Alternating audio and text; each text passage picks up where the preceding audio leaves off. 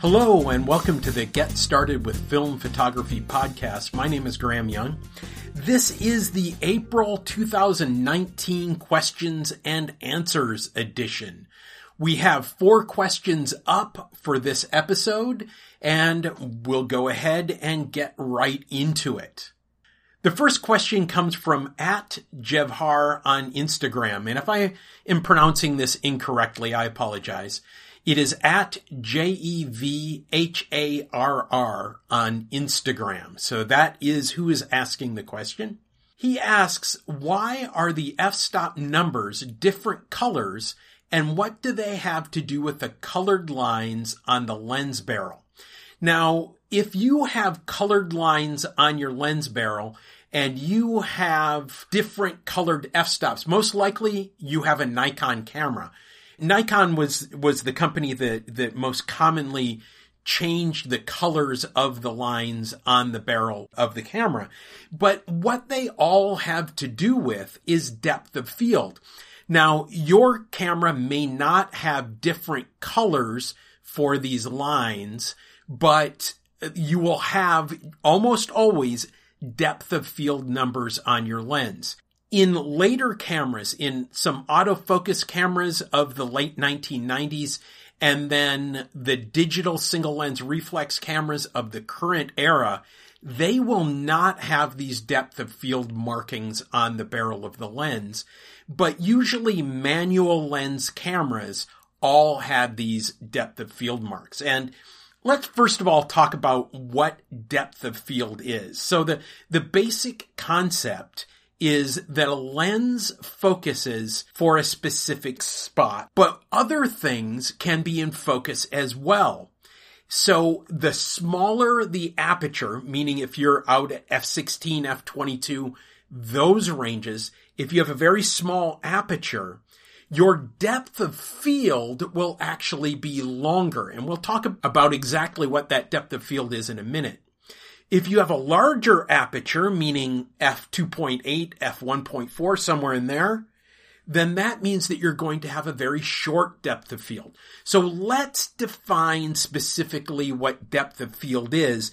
And there is, just to let you know, there is a little bit of controversy on the concept of depth of field. It's not a huge controversy, but there is just a little bit of a controversy about it. The idea is when you focus on a specific spot, there's a certain distance that is in front of that object you're focusing on that will also be in focus.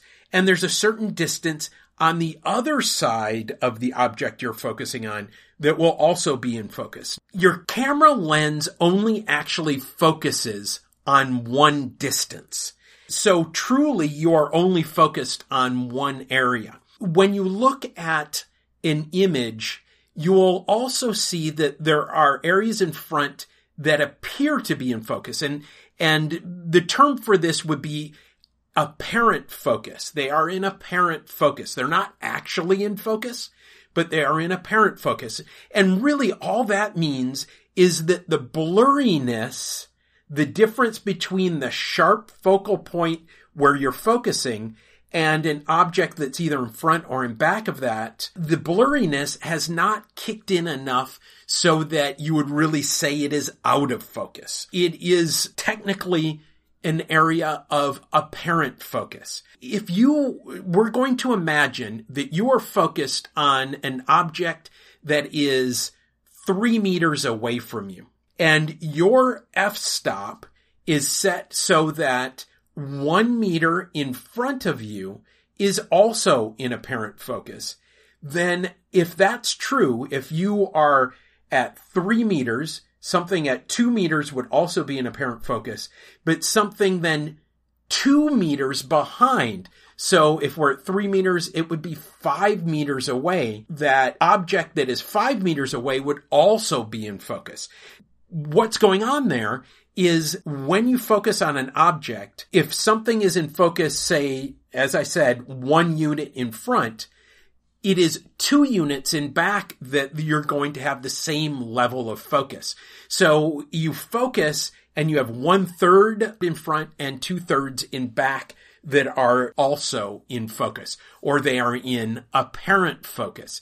Now, there are people who will argue that the only thing that's in focus is that one spot, and the idea of apparent focus is ridiculous. Well, that all has to do with the resolution of how that image is then reproduced. If it is a large format photograph that is enlarged to a very, very high degree, you might see those little changes in focus between that point that's in actual focus and that point that's in apparent focus.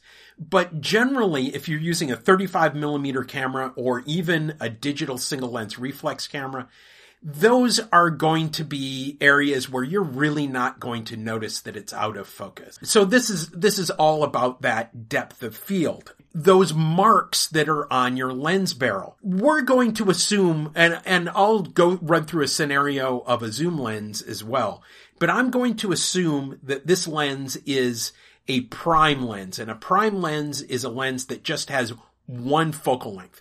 It's a 28 millimeter lens. It's not a zoom, a 28 to 50 millimeter lens. That would be a zoom. A zoom lens can change its focal length. If it is a prime lens, those markings will generally just be little hash marks around the barrel of the lens, and what you'll see is you'll see a scale that goes on either side of the focus mark, the focus tick that's on the lens. The scale will go out. It'll start at whatever the minimum aperture is for that lens. Let's say it's a 2.8, f2.8 lens. It will start at f2.8, and then the next mark out will be 5.6, and then you'll get 8 and 11 and 22. And they are progressively further out from that central tick mark. If you focus, say you're going to again focus on that object that is 3 meters away, you will see, and again, I believe I said that we were at f5.6. At f5.6, 3 meters away, you'll see that the f5.6 tick mark will be near that 2 meter mark. And that on the other side of the line, the other side of the central tick mark, you'll see the tick mark for 5.6 on the other side, and you'll see that 5 meters away will be the distance listed there. The idea of these little tick marks is that if you have your aperture at f5.6, anything between the 5.6 on the right and the 5.6 on the left, any marking in there is going to be in apparent focus. So as you stop down, that depth of field, that depth of apparent focus widens, and you get a wider area that is in focus. There is a way of working, and we refer to it as the hyperfocal method of focusing your lens. What you do is, if you're out and about, and this is a great way to take very quick snapshots, like if you're on a street, you're at a parade, and you don't want to spend time focusing, you don't want to spend time doing any of that stuff. What you can do is you can set your aperture to a middle number, let's say f11 for this case, and then you turn the focus ring so that the infinity focus mark is right at that f11. And then you look around to the other side where f11 will give you, say, 2 meters. That usually is about right for that type of a lens. So anywhere between 2 meters and the far horizon, 2 meters and as far away as you can see, will be in apparent focus. So then you don't even have to focus. So as long as something is further away from you than 2 meters, it's going to be in focus. That is called hyperfocal. That is a very fun way to go about shooting, especially on a very busy, fast-paced shooting area. Now, if you have a zoom lens, you might notice that those lines will still be there, but those lines will curve. That's because as you turn the zoom collar on that lens, your lens will move in and out. And as it moves in and out, the depth of field will change. The wider the angle of lens, the further the depth of field, and the more telephoto that lens is, the shorter depth of field that it's going to have. So you could start out with something with infinity at f11, but if you zoom out, suddenly infinity is not any longer within that area of apparent focus. So that's something to keep in mind as you're shooting using your depth of field preview. Our second question comes from Matt Jones, and Matt Jones is mjones41 on Instagram. I have a friend who is interested in trying out film because she thinks it would be fun and cool, as it is, he puts in parentheses. And she is too young to have ever been exposed to it back in the day. She recently bought a Lomo simple use camera and has taken about half the shots, but now is wondering what to do when she's done. I am pointing her in the right direction about taking it to a lab and letting them change the film for her and develop it. But I figure there might be others in the same boat who have bought a plastic single or multiple use camera and don't really know what comes next. And I have to say, this is one of the best questions that I've had so far. It really gets to the most basic level of what we're about on Get Started with Film Photography podcast. You can ask more advanced questions, but I just love this because I never would have thought of going back to this level. But it's certainly a question. So here's the deal. Film, if this is your first roll that you've ever shot, film has to be developed. Now, you can do it yourself, but I wouldn't suggest doing it yourself with your first roll.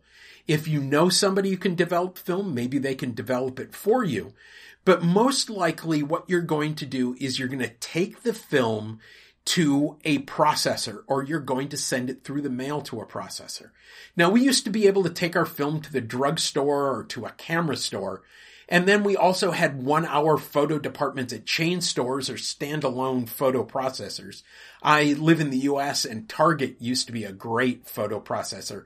They were cheap and they did it within an hour. It was great. In many cities and smaller towns, there are still some of those 1-hour photo processors that exist. But most of the country, we don't really have access to them. And I'm going to assume that in most of the rest of the world, they've seen the same thing happen where photo processing has gone away. So the first thing that I would do is go to Google and search for photo finishing and then the name of your town. It could be that there's a place that will help you out right there within your town. It could be right around the corner, or it could be across town, but there may be something local. And I would suggest working with them first, because then you can go in and you can ask questions and you can say, hey, this is my first roll of film. What do I need to do? And they can help you out with the services that they have available. But if you don't have that, and sadly, probably about 95% of the places who used to finish film, they've gone out of business. So that's too bad. However, we do live in the internet world, and the internet world is supported by postal services. So the answer is probably to mail it to a photo finisher.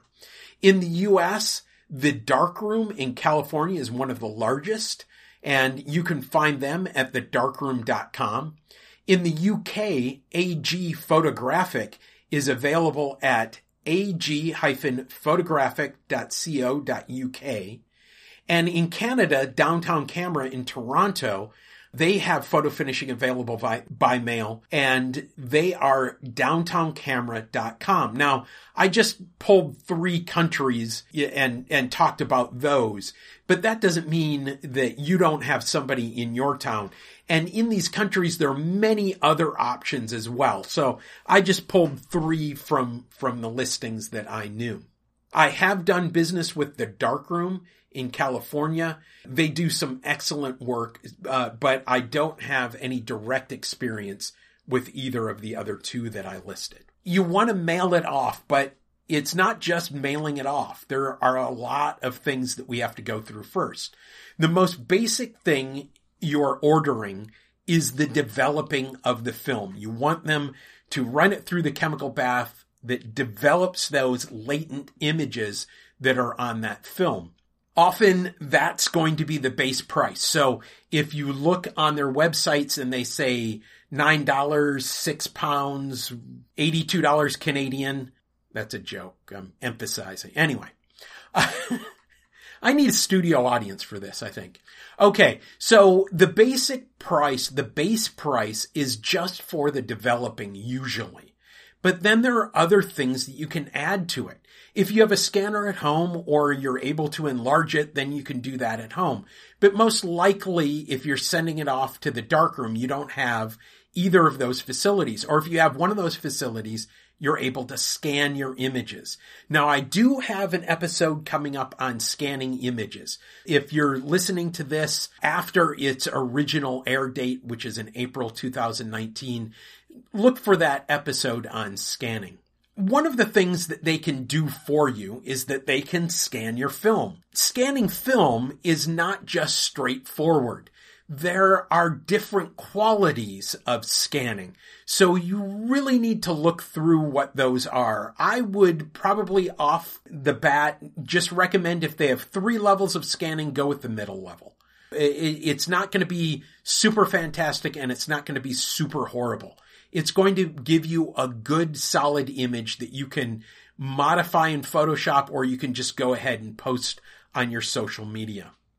That scan can either be delivered via the web, via a web download, or it can be delivered via CD or DVD mailed back to you. You have also the option of whether they are going to discard your negatives or send your negatives back. I am going to 100% wholly recommend you have them send your negatives back to you. But some places, they'll just discard your negatives if you don't want to pay for them coming back. Now, the next thing that you can have done, and it's optional, is have each one of the frames printed. I've looked through a couple of different listings for photo finishers, and one of the things that I see often is you'll get a 4-inch print or a 5-inch print. A 4-inch print means from a 35 millimeter camera, that is a 4-inch by 6-inch print. Now, 5-inch prints means that the print is 5 by 7. One of the things to notice about 4 by 6 and 5 by 7 is that they have different aspect ratios. 4 by 6 is a little bit longer than 5 by 7.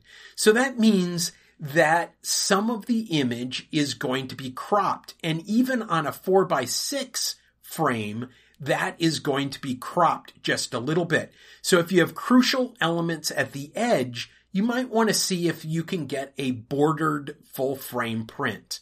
Now, they don't necessarily cut a lot off, but usually if the prints are borderless, and they most usually are borderless, that means that there is an overshoot of that image, which means that they have zoomed in so that that image is a little bit bigger than that film so that it has that borderless edge. That means that some of the image is trimmed. I just want to warn you that ahead of time. Also, when some companies scan, they scan inside the edge of the borders of the image. So again, you can lose just a little bit. That would be a good reason to hold on to your negatives. You will have a return shipping cost, although sometimes that's included. Now, I want to talk also about what type of camera the question mentioned. The type of camera was a lomography simple use camera. Now, a simple use camera is kind of like what we used to call a disposable camera. It's a similar quality of build and lens and all of that type of thing, but it is a camera that you can reload. That's the reason why they call it simple use. You can reload it yourself, and there are YouTube videos available online for that. Or you can have them discard it. If it is a single-use camera, they will most likely discard it or recycle it. If it is a simple-use camera, make sure they know that that camera can be reloaded and you want the camera back. That's a different thing from most single-use cameras. And that's one of the things that puts the simple-use camera in a different category from the single-use cameras. Matt, that was an excellent question. Thank you very much for sending it in. We're going to go ahead and take a little break right here.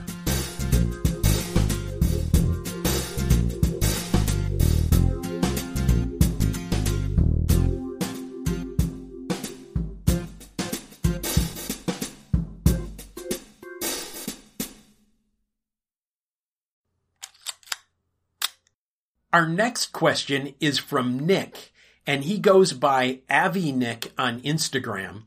His question is, I opened the back door of the camera partway through the roll. I slammed it shut right away, but I'm not sure what to do. Are all my shots ruined? Well, Nick, since photographic film is light sensitive, it's not good to expose the film to light. So closing the door as quickly as possible is the best thing that you could have done after opening it. But since some of that film has been exposed to additional light, that means that there is going to be some damage to at least some of that film. The quicker you slam it shut, the less damage there will be. And it could be that all the frames are damaged, or it could be that only a few of the frames are damaged. Likely the images that are right around the part of the film that was stretched across the film gate and the part that you could see coming out of the cassette, most likely that's gone. Just write it off. Be okay if you remember what the photos were, advance the film a couple of times and go take some more pictures, so that you can continue to use that film and the whole roll is not damaged. In addition, if you are at the end of the roll or near the end of the roll, that means that the film that is wound on that take-up spool is really tightly wound. And it could be that the outer layers of that film have protected the inner layers from being exposed, especially if it was a very quick opening, on the order of maybe a second or under a second. That tightly rolled film will likely save a lot of those images from the center. So I've accidentally opened the door on a camera that I thought was empty, and I've still been able to save some of the rolls. Now, I've also not been able to save some of the rolls, and it all depends on what the lighting conditions were when you opened it and how long it was open and all that. If your camera was one of the newer models made in, say, the 1990s or later, the film that you've shot may be absolutely 100% safe. So what happens is that these cameras roll the film all the way out of the cassette at the start when you load the camera. As each image is taken, it is rolled back into the cassette. That would be protecting almost all of the images that you've already shot if it's rolled back into that cassette. And then the rest of the film is maybe not worth shooting any more images on. Here's the way to tell if it is being rolled back into the cassette. If your numbers count downwards, so if you started at 36 and you're counting down and now you're at 24, then that camera is rolling the frames back into the cassette. If it is counting upwards, likely what's happened is that the images that you've already shot were out there to be exposed. I wouldn't panic a whole lot. There are different effects. One of the things that a lot of people strive for is light leaks, and you're going to get light leaks aplenty on that roll of film. So chalk it down to a happy accident, develop the film, and see what happens. There's nothing wrong with that.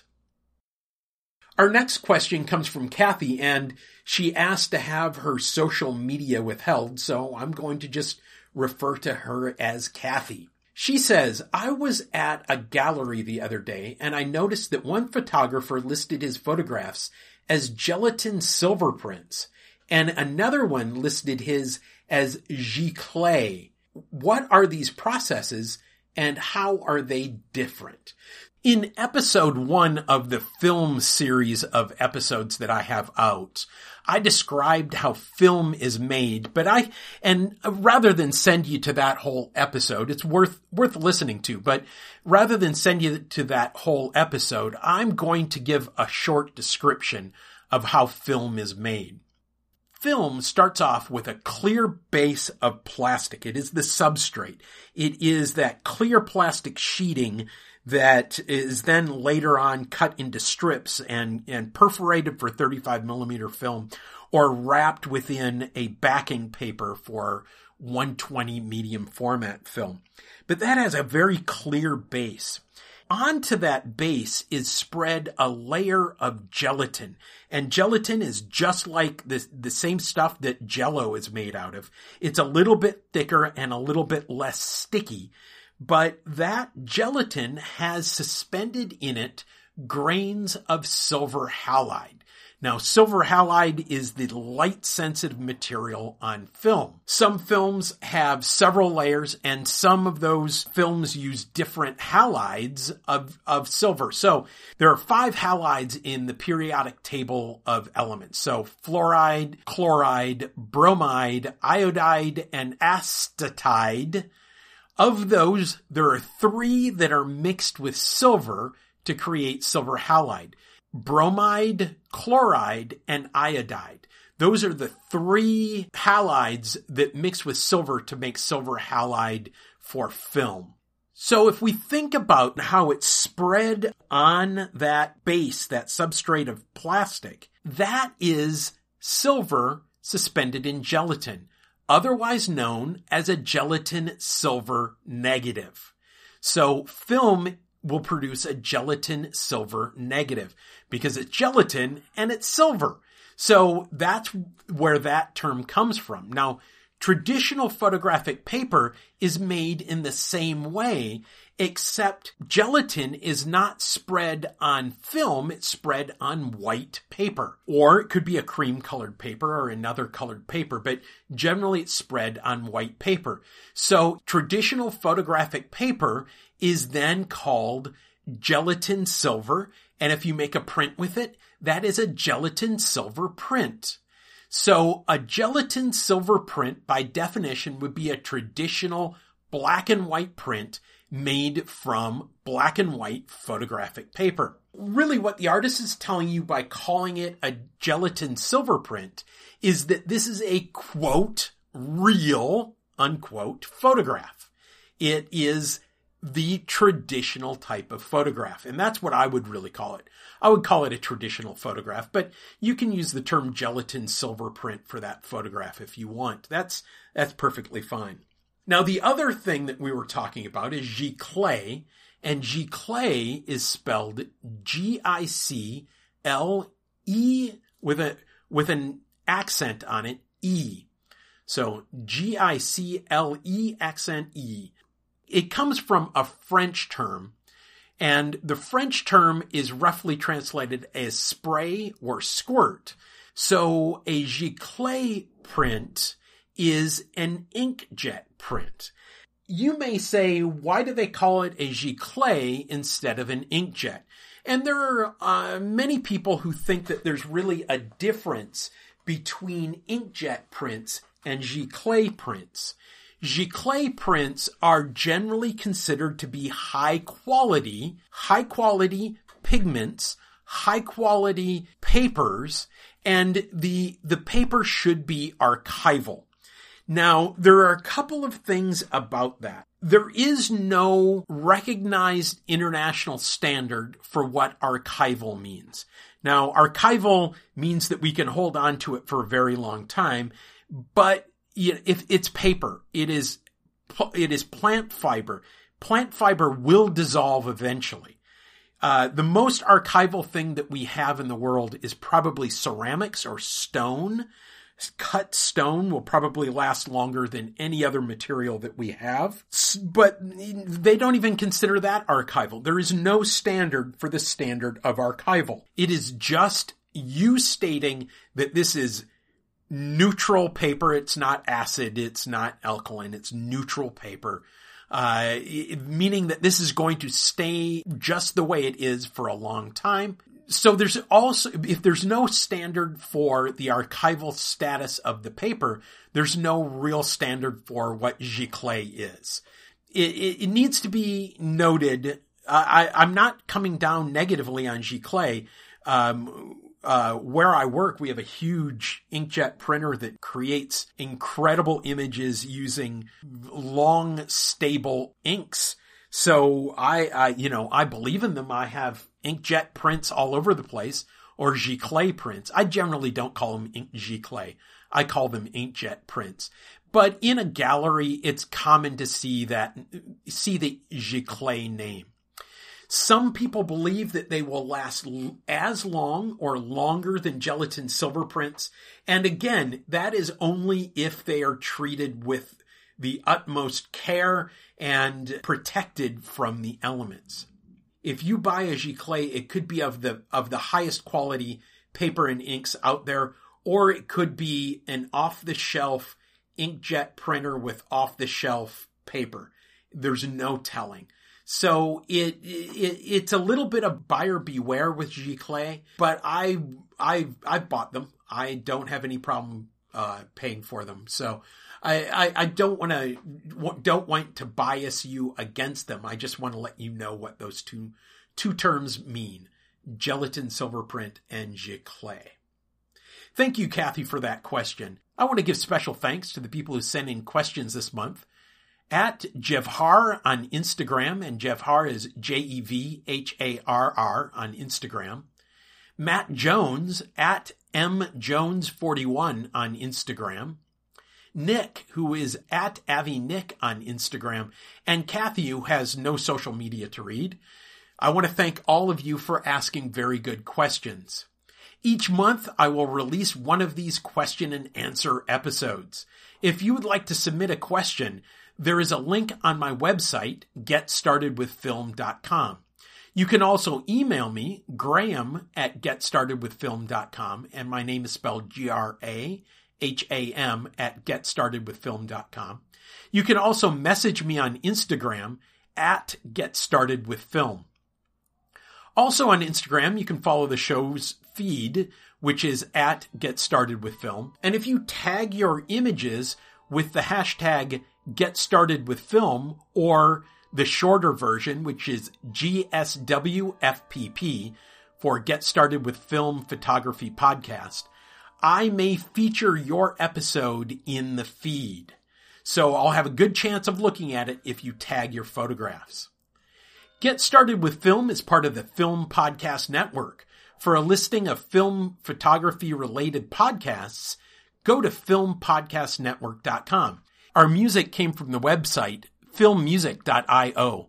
This track is Poofy Real by Kevin MacLeod of Incomptech.com.